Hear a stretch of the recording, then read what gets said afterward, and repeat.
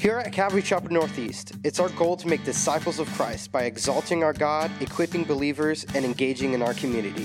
Thanks for tuning in to this week's CCNE podcast.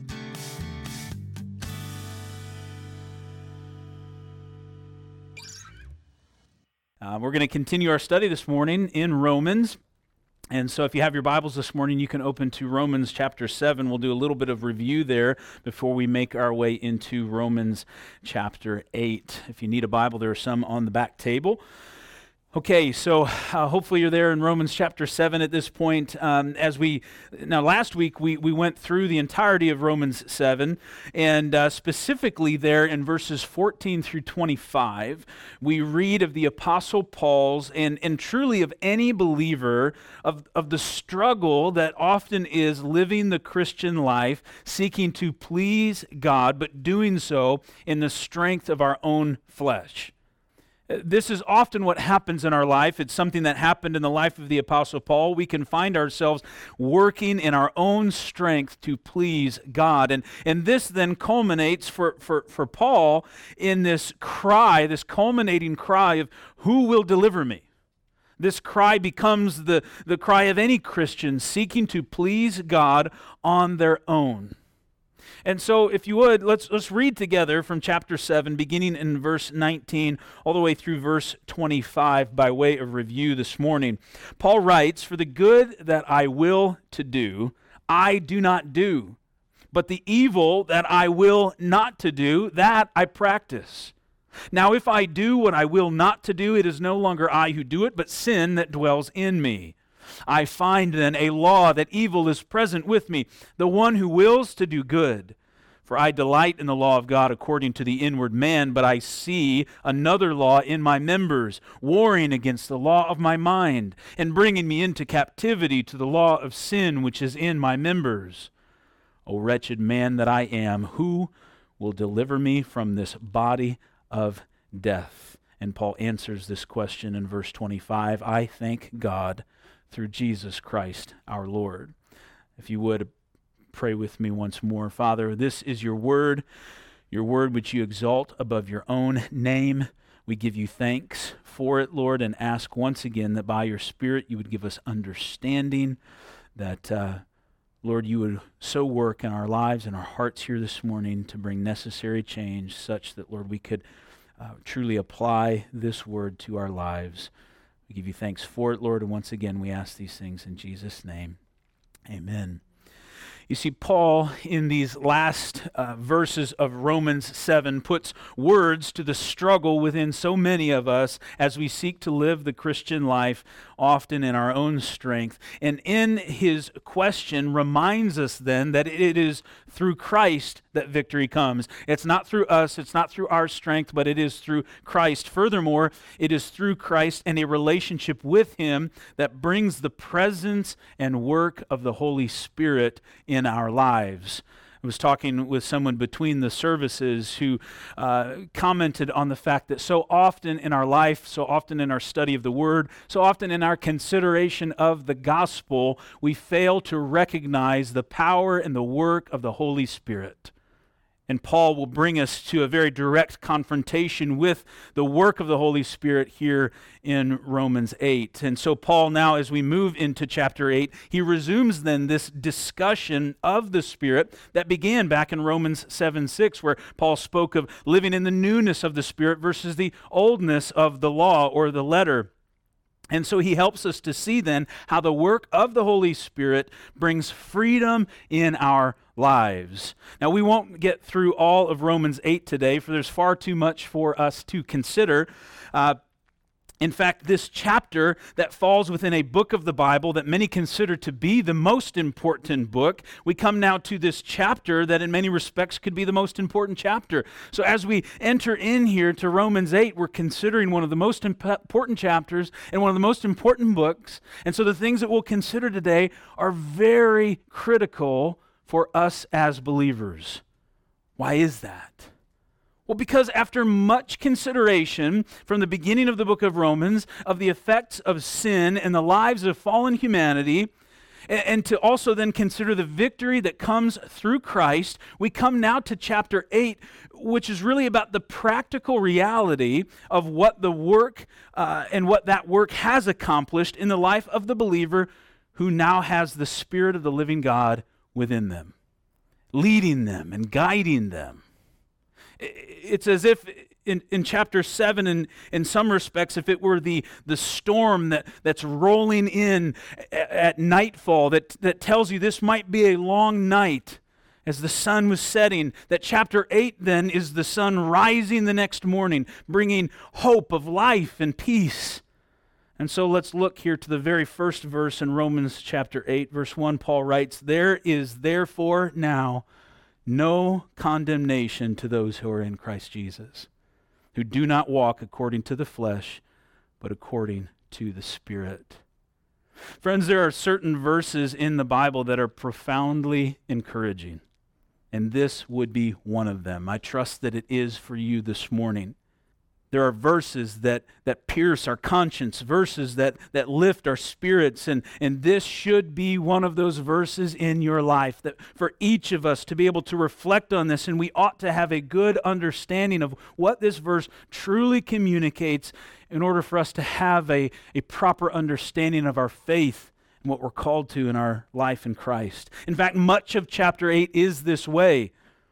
If you think about this for a moment, any person who's struggling with fear, with condemnation, any person struggling with depression or anxiety, they are either feeling, and I would submit to you, they are either feeling condemned from something in their past, fearing something in their future, or overwhelmed by something in the present. Yet in this chapter, here in verse 1, we're told that there is no condemnation from things in your past. And as we make our way through this, verse 28 will remind us that God is working currently in your present circumstances for good. And as we make our way towards the end of the chapter, verses 38 and 39 will remind us that moving forward, nothing will separate you from God's love. All of the necessary reminders are here for those who are struggling with condemnation from the past, being overwhelmed in the present, or anxiety over the future. In every one of those cases here in this chapter, the Holy Spirit, through the Apostle Paul, says, God's got it. He's got it covered. When you come to Christ, and so here's the thing, we'll consider over the next few weeks all of those three areas, but it begins with verse 1. It begins first with recognizing that what has happened in the past is done. It's taken care of. When you come to Christ, condemnation from the guilt of your sins has been dealt with. Amen? You are now justified. 2 Corinthians chapter 5, verse 17 says, "Therefore, if anyone is in Christ, he is a new creation. Old things have passed away. Behold, all things have become new." Some of you need to be reminded of this morning. Some of you maybe came in here this morning just covered in condemnation from the enemy speaking lies into your life, reminding you of things of your past that you've convinced yourself can't possibly be forgiven, can't possibly be over. We are so good at bringing ourselves back under condemnation. And we may, when that condemnation comes, we may not say, "Oh, well, I'm not saved anymore," but we may convince ourselves as we believe those lies from the enemy that we aren't good enough, that our past can't be fully forgiven and gone, so we then must work harder to make ourselves righteous so that we can believe that, in fact, we're new and pleasing to God. And we begin to do that in our own strength. And God never asked us to.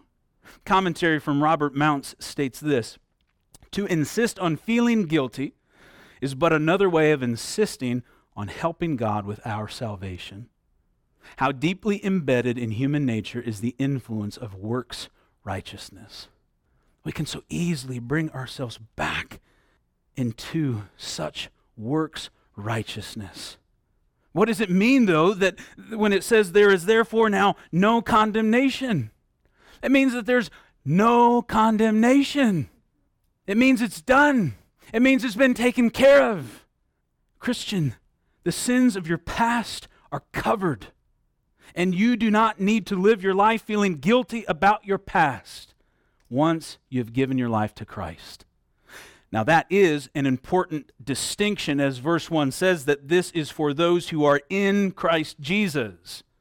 2 Corinthians chapter 3, verse 17 says, "Now the Lord is the Spirit, and where the Spirit of the Lord is, there is liberty." There's freedom. Folks, there is freedom that comes from the presence of the Holy Spirit. But the question must become, does this Spirit reside in you? Have you surrendered your life to Christ? If you hear that there is no condemnation for those who are in Christ Jesus, if the idea of no longer feeling a sense of condemnation over the things of your past, over the sins of your past, if that sounds appealing to you, then you need to surrender your life to Christ. If you have not done that, then you have yet to be justified. You still stand condemned by your sin. You are guilty. On the flip side, if you've given your life to Christ, if you've said, "Yes, God, I believe that you gave your one and only Son, Jesus Christ, for me, for my sins. I believe that he died for me, that I needed forgiveness. I repent. I believe on you, Jesus. Come into my life. My life is yours." Then you can say with confidence today, all that stuff in my past, it's done. It's gone. He took care of it. And then because of that, you can experience freedom. Freedom from that condemnation. Furthermore, the Holy Spirit in your life brings freedom in more ways than just that. Verse 2, "For the law of the Spirit of life in Christ Jesus has made me free from the law of sin and death." Again, back in Romans chapter 7, verse 6, Paul says that Christians now serve in the newness of the Spirit, not the oldness of the law, that the Spirit brings life and liberty, which the law could not do. The old letter of the law could not accomplish this. Verse 3, Paul says, "For what the law could not do, in that it was weak through the flesh, God did by sending his own Son in the likeness of sinful flesh, on account of sin. He condemned sin in the flesh, that the righteous requirement of the law might be fulfilled in us who do not walk according to the flesh, but according to the Spirit." What is Paul speaking of here? I'll give you a little bit of an analogy. Many of you took part in the barbecue event that we had on Friday night, albeit it was hot. It was a great night. Many people came out. We served many plates of barbecue. And you may be already thinking, well, what does barbecue have to do with this, right? Well, some of you who have cooked it, and in this case, Reggie, he put 100 pounds of pork on that grill at 3 a.m. That was a labor of love, folks. And that cooked all day long, right? And as we made our way into the afternoon, and he's checking it and putting stuff on it, making all these things happen, things that I don't fully know all about, right? And he's working to bring this through to completion. And when the time came, we were serving pulled pork. So we knew that we needed to take those big things off of the grill and begin to pull them apart, right? And as we began to do so, the measure in many respects of whether or not it was ready is as we stuck the fork in those things, if it just went right through it, well, we knew, okay, these are ready. These are ready to be pulled apart. The same thing may be true for those of you who put a pork roast in the crock pot this morning. You put it in there and you know by the time I get home, that's going to be ready to go, right? And if you go home and it is in fact ready and you go to stick a fork in that thing to pull it right out, what's going to happen? That fork, well, we hope, is going to go right through it, right? You see, the thing about it is that fork, that tool, is weak through the flesh. It can't accomplish what it is that you want it to do. Does it mean that the tool itself is bad? Does it mean that it's worthless? Does it mean that it does not serve a purpose? No, not at all. It's just not getting the job done. So what do? Well, you get something bigger. You get a spatula or something, right? That you can go underneath and really support this as you lift it out. I used this analogy many years ago in this chapter, and someone asked me, "Are you calling Christ and the work of the Spirit a spatula?" I said, well, I guess in a sense I am. Because you see, what Christ did was what the law could not do. This tool that was there, that was good and served a purpose, could not do the job. We needed help. It was weak through the flesh. And so Christ came accomplishing what the law could not. The law wasn't bad, but Christ needed to do that work. And then to go on living life for him, we need help in that as well. And so then we have the Holy Spirit. the Helper. Jesus himself says in the Gospel of John in chapter 14, verse 26, but the Helper, the Holy Spirit, whom the Father will send in my name, he will teach you all things. You see, in this moment for the disciples there at this point in time, they were so excited that Jesus was back with them. The sorrow of the crucifixion and his death and his burial was gone. It gave way from the resurrection, and now Jesus, his presence in their lives once again, but he said that he had to go. And for him to leave they were distraught over the thought of it. Lord, don't go. But Jesus said, I must. For when I go, the Holy Spirit will come. And in effect, he says, you need the Holy Spirit in your life. And so we now, who are believers, are filled with the Holy Spirit. And because of this, are to walk according to the Spirit. What does that look like? Well, Paul will show us in the following verses. We will see that the Spirit, 4 things that the Spirit does in our lives. The Spirit will give us a new mindset, a new way of thinking. The Holy Spirit in our lives should transform the way that we think. The Spirit will bring new life. The Spirit gives new life and the promise of eternal life to these bodies which are perishing. The Spirit gives us also new priorities, new objectives in life. And ultimately, the Holy Spirit gives to us a new identity. Verse 5, for those who live according to the flesh set their minds on the things of the flesh. But those who live according to the Spirit, the things of the Spirit. So let's review quickly here again. Prior to Christ, the law existed as God's standard, but man struggled to keep and to live by God's standard. God's law then was not bad, but ultimately what it accomplished was not making us good, but rather it allowed us to see that we are not good and in need of someone to save us. In Christ then we have the perfect man, the one who comes and fulfills God's law in the flesh on our behalf. Paul says there he came in the likeness of sinful flesh. People look at that and they say, oh, you see, Jesus wasn't really fully man. No, Paul was specific in what he said. It said he came in the likeness of sinful flesh, meaning he came in the flesh, fully God, fully man, but not a sinner. So he came and was able to function exactly how we function, but to do so without sin. And so he came and he fulfilled the law on our behalf. And through repentance of our sins and belief in him, we are justified. Our sins are covered. There is no more condemnation. But we still struggle at times, as Paul has pointed out, especially when we seek to live this life in our own strength instead of learning to depend on him. So we realize, I can't do this. And we come to the point where we say, Lord, I need you. Lord, how do I do this? It's you who needs to do this. And the great news is, he says, yes, his Spirit is with us, leading us to repentance, yes, but at salvation now in us, helping us to live this life. And so we have freedom through the Spirit. And now we see that the Spirit gives us a new way of thinking. This process of sanctification begins now with the presence of the Holy Spirit as we begin to think about the things of God and not the things of the flesh. Paul continues in verses 6 through 8, saying, for to be carnally minded is death, but to be spiritually minded is life and peace. Which do you want? If any of you in here say, I want death over life and peace, I say, you're crazy. What are you talking about? Nobody chooses that. We choose life, we choose peace.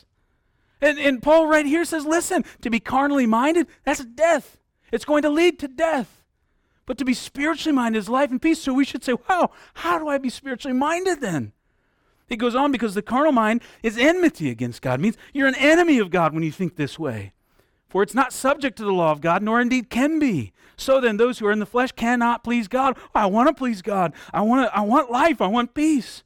And here's the thing, so often we think that to be carnally minded is to be about all the terrible, sinful things of this life, the stuff that everybody's like, yeah, that's bad.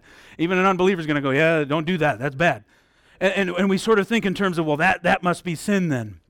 Well, indeed it is, but it doesn't stop there. Rather, to be carnal simply means to be fleshly. It means to be about the things of this world. In Colossians chapter 3, verse 2, Paul writes that we should set our mind on things above. That's a wonderful assessment of just the things that we consider throughout the course of the day, the things we watch, the things we listen to, the conversations we have. Are they things that we would go, man, this is heavenly stuff. This is stuff that's pleasing to God. These are things that that God would be delighted to be a part of, to be around. If Jesus were sitting in your presence, you go, I could keep talking about this. I could say, Jesus, watch this show with me. Listen to this music with me. Go to this place with me. But you see, the problem is we convince ourselves that just because we may not see him with us, that somehow he isn't there. No, he goes with you everywhere because of the presence of his Holy Spirit. Everywhere you go, everything you see, everything you talk about, everything you listen to, it's all he's there by the power of his Spirit. And so we need to be about going, Lord, I want to be concerned about the things of you, living for you. I want to be led of the Spirit. Lord, what do you have for me today? What do you want me to do today, Lord? How do you want me to act today? How do you want me to function today? Who am I going to see today, Lord? Give me the words to encourage them. Lord, here's my plans for the day. How do you want to change them? Do you want me to do things differently today? How can I serve you? Not, well, today's my day, and I want to do this, and I'm going to do these things, and I'm going to focus on my needs and my wants and my pleasures and the things of this world. To function like Solomon, who in his lack of contentment set out to learn all the things that he could, and to find that in that he was exhausted, or to experience all the pleasures that he could, and to come to a place where he said, at the end of it all, it was pointless. It was vanity. That fearing God and keeping his commandments, that was man's all. So we cannot serve God if we're about the things of the world. Now don't get me wrong, God blesses us in this life. He has many wonderful things that are part of his creation that he says here. He gives us rest. He gives us fellowship. He gives us things to enjoy in the beauty of his creation. But they should come as a product of our focus on him and his leading in our lives. We cannot serve God if we're about all the things of the world. In fact, whether through complete and utter debauchery or through the seemingly innocent and benign, if focused on this life only and the things of this world, we make ourselves an enemy of God. Allow then the Holy Spirit to give you a new way of thinking.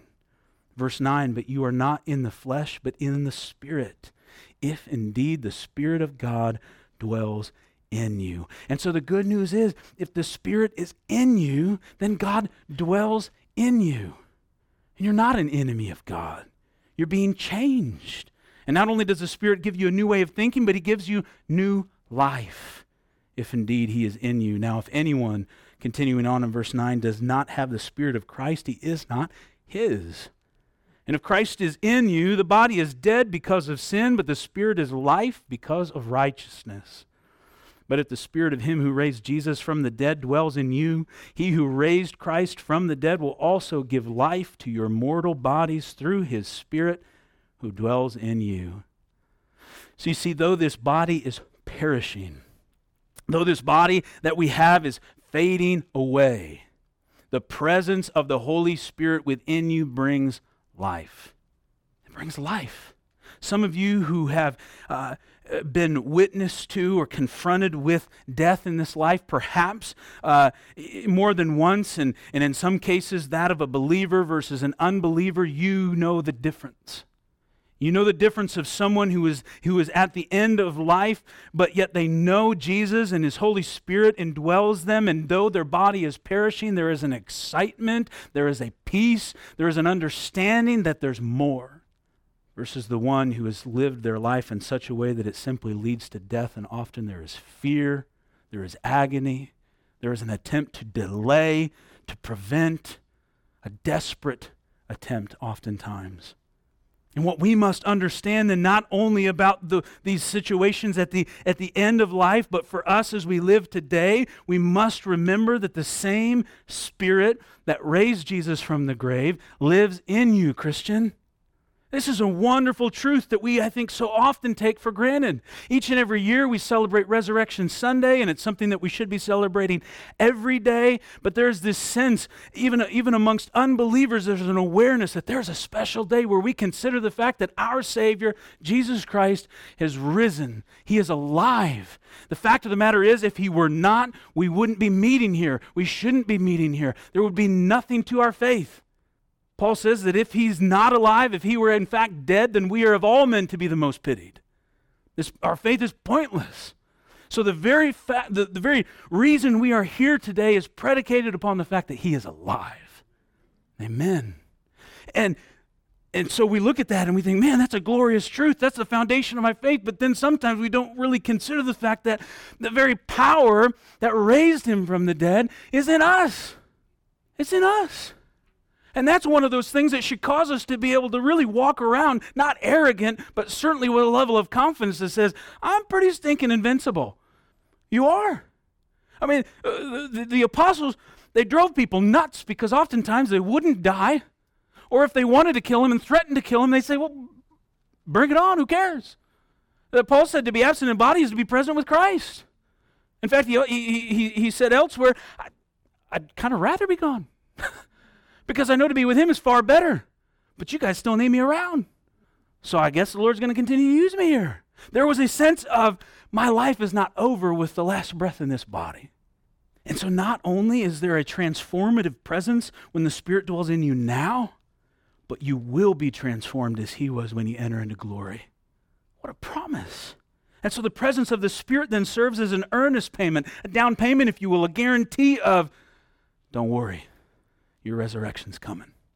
Verse 12, therefore, because of these things then, because of the fact that he has changed the way that you are thinking, and he has given new life into this dying body, therefore, brethren, we are debtors. Not to the flesh, to live according to the flesh. For if you live according to the flesh, you will die. But if by the Spirit you put to death the deeds of the body, you will live. So he says that because of what God has done through his Spirit, giving you a new way of thinking, giving you new life, and liberating you, now you're called to a new set of priorities, a new way of living. You're called to live differently now, to allow the presence of the Spirit in your life to put to death the things of the flesh in your life. Now, that's an important principle there that I want you to hear again, that you allow the presence of the Spirit in your life to put to death the things of the flesh in your life. Because many will say to you, you need to crucify the flesh. Maybe you've been struggling in something. Maybe there's this sin that continues to just be a dominant force in your life, and someone with good intentions will say, you need to crucify that. Crucify the flesh. But that idea brings us right back to the same stinking thinking that Paul's been dealing with from the beginning. Because you now said, I got to do this. But the fact of the matter is, Christian, you can't crucify your flesh. And you don't need to, because he's already done it. Jesus has already done it. He did it for you. What we are called to do is let the Holy Spirit work in our lives and simply focus on him and loving him more. The more we struggle with sin, the more we focus on it. And oftentimes then less on him, and less on his work, and less on what he has accomplished, and less on the truth of the gospel, and just more on, I'm trying harder, and I'm trying harder, and I'm trying harder. And we bring ourselves right back into that works-based righteousness. He has done the work. Focus more on him and love for him. Psalm 37 verses 3 through 6 says, trust in the Lord and do good. Dwell in the land and feed on his faithfulness. Delight yourself also in the Lord, and he shall give you the desires of your heart. Commit your way to the Lord. Trust also in him, and he shall bring it to pass. He shall bring forth your righteousness as the light and your justice as the noonday. It does not say trust in yourself and work really hard. Dwell in the land and plant things and really try to produce your own fruit. Delight in yourself and in your desires and force God to come along. Commit to yourself, trust in yourself. You bring it to pass. This is what our world tells us. This is what you're hearing on a regular basis. You do it. You've got it. You can handle this. Trust in yourself. Believe in yourself. And these are well-intentioned phrases, but they're lies. And I'm sorry to be discouraging this morning and be that pastor that says these things, but don't believe in yourself. Don't trust in yourself. For crying out loud, please don't follow your heart. It's deceitfully wicked. Who should know it? There's a way that seems right to a man, but in the end is what? Destruction, death. No, this is a wonderful thing. This is the motivational poster we need. Jesus, you did it. You, Lord. I'm going to delight in you, and you'll give me the desires of my heart. Lord, I'm going to commit to you. I'm going to trust you, and you'll bring it to pass. You'll do the work, Lord. And what a blessing. What a promise. What a free... The Lord is the Spirit, and where the Spirit is freedom. These should be words of freedom to you today, especially those of you who are saying, man, I've been trying so hard and just failing. And God's saying, you don't have to do this. I've taken you off the hook. Just love me. Just follow me. Learn to love God more. Learn to worship Him more. Spend time in His Word, time with His people. Let Him by His Spirit put to death your flesh. Guys, that's the pattern for discipleship. You want to know how to grow in Christ? He tells us over and over again in His Word. We know that we are called as believers to fulfill the Great Commission, which is a practice of making disciples. What is a disciple? Somebody who follows Him, somebody who listens, who considers Him their teacher, learns from Him. And so we are called to fulfill that, fulfilling the Great Commission right there, making disciples of Christ. And with that then, we know that we are how do we do that? Well, He's given us the great commandment. Love the Lord your God with all your heart, soul, mind, and strength. And what? Love your neighbor as yourself. And how do we go about doing that? Well, He's given us the great requirement in Micah 6:8 to do what? Love justice. What else? Finish it for me. Say it louder. Okay? Justice, mercy, humility. That's how we go about doing it, right?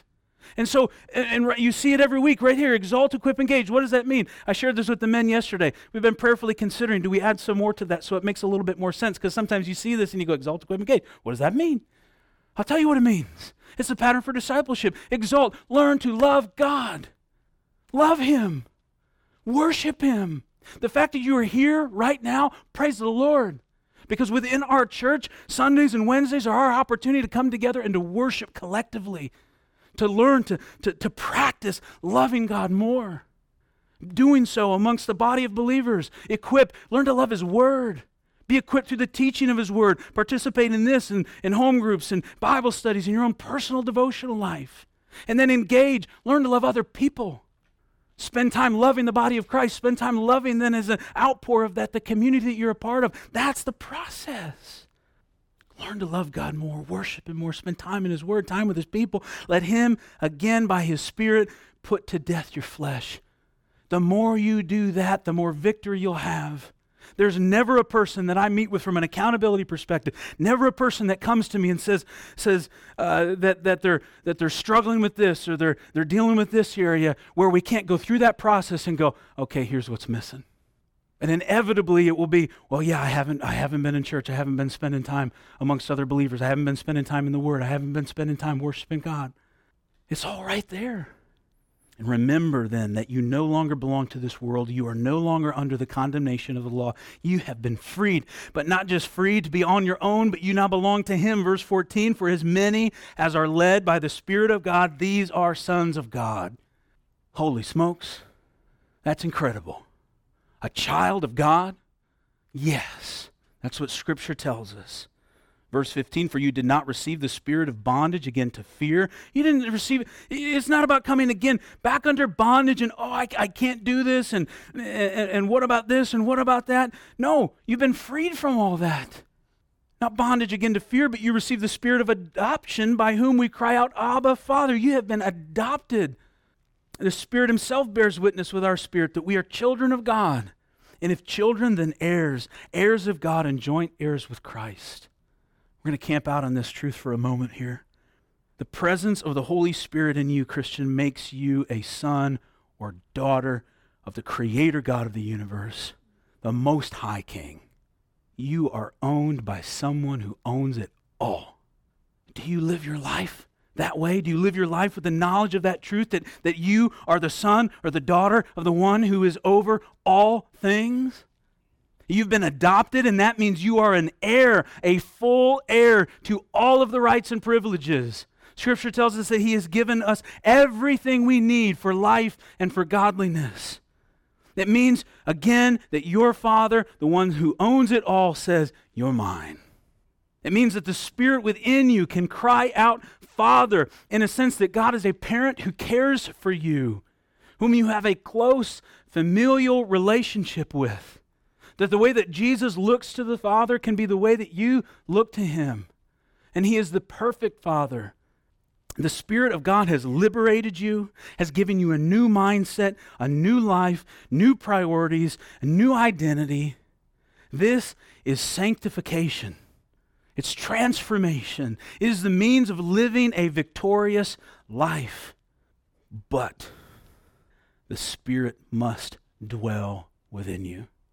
Two things as we begin to close. One, if you've never received Jesus Christ as your Lord and Savior, then these promises are not for you. Not something that you can't have, but they are not for you. Absent the indwelling of the Holy Spirit, which happens upon salvation, these promises aren't for you. But rest assured, the Holy Spirit is with you, drawing you into repentance, especially if today you're here, you're watching online, and you're feeling a conviction of the Holy Spirit and saying, yeah, that's me.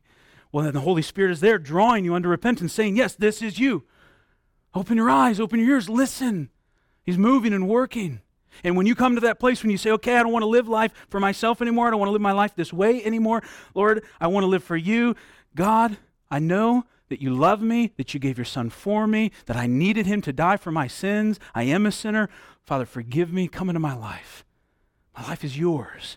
Then these things become yours. The Holy Spirit comes in and dwells within you and does the very work that's described here in Romans 8. And not just that, but the Holy Spirit comes upon you, empowering you, giving you an equipping to do just that and to do it with joy. But Christian, you're not off the hook either. Because here's what also is necessary.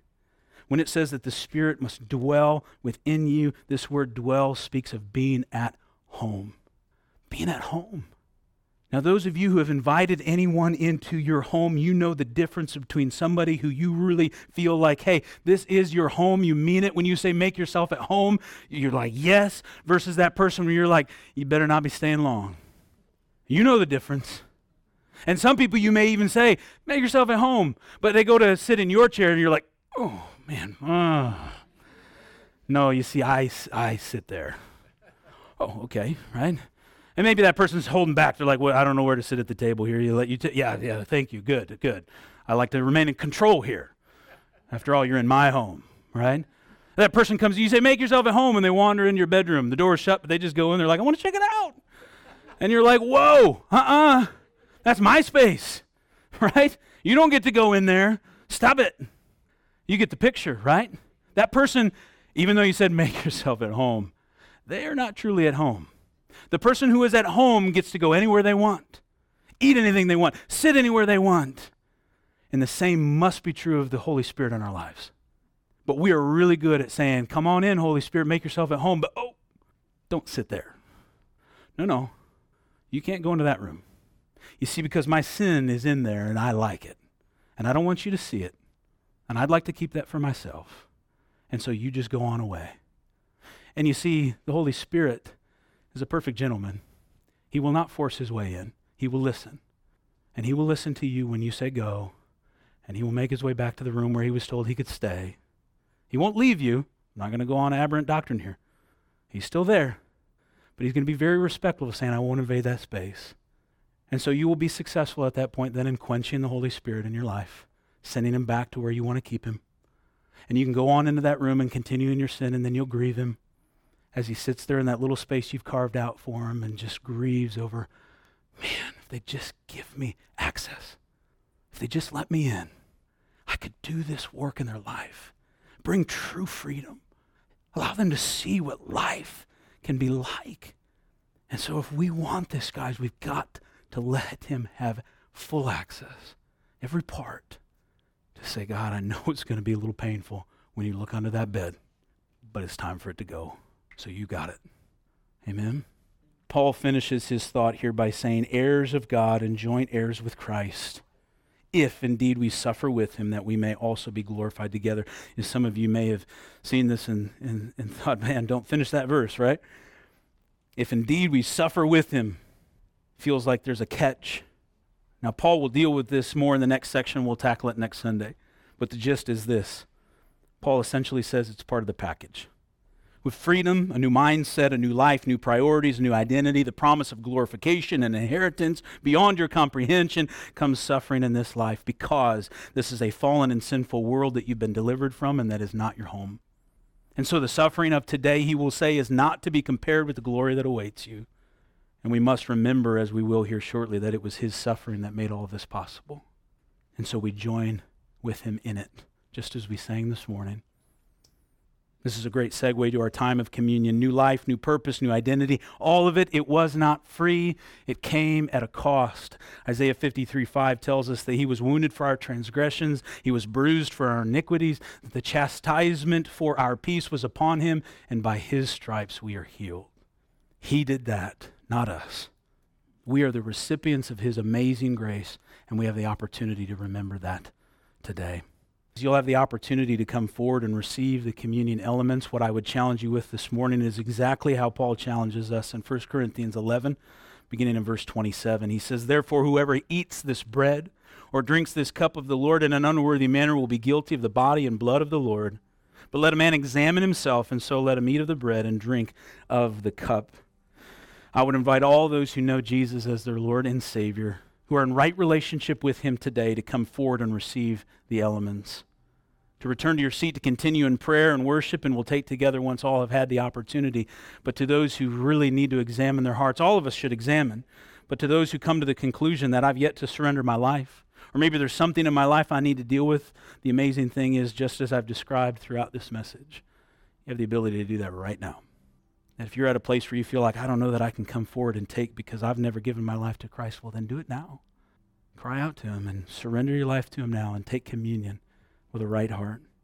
If you've got sin in your life that you haven't given him access to, if you know there's a part of my life I've said, Lord, get out, then pray in this time and just say, Lord, it's yours. I'm done. I'm sorry. Let's pray together. Father, we do give you thanks this morning for your word, for our time together. Now, Lord, as we look to communion, to remember you in this practice, Lord, we ask that you would ready our hearts. If not already, Lord, that you would so move here in these next few moments, Lord, to bring us to a place where we are right before you. And so move on the hearts of those here, Lord. You know our hearts, you know our minds, you know right where we're at. We're trusting your Holy Spirit to work here now. Bless our time, Lord, and may it be pleasing to you, we pray in Jesus' name. Amen. Here at CCNE, there are so many events happening throughout the week, so make sure you're subscribed to the weekly e-bulletin so you can be fully informed of all that we're doing. For more info, or if there are any prayer requests you'd like to share with us, be sure to visit us at ccnortheast.org.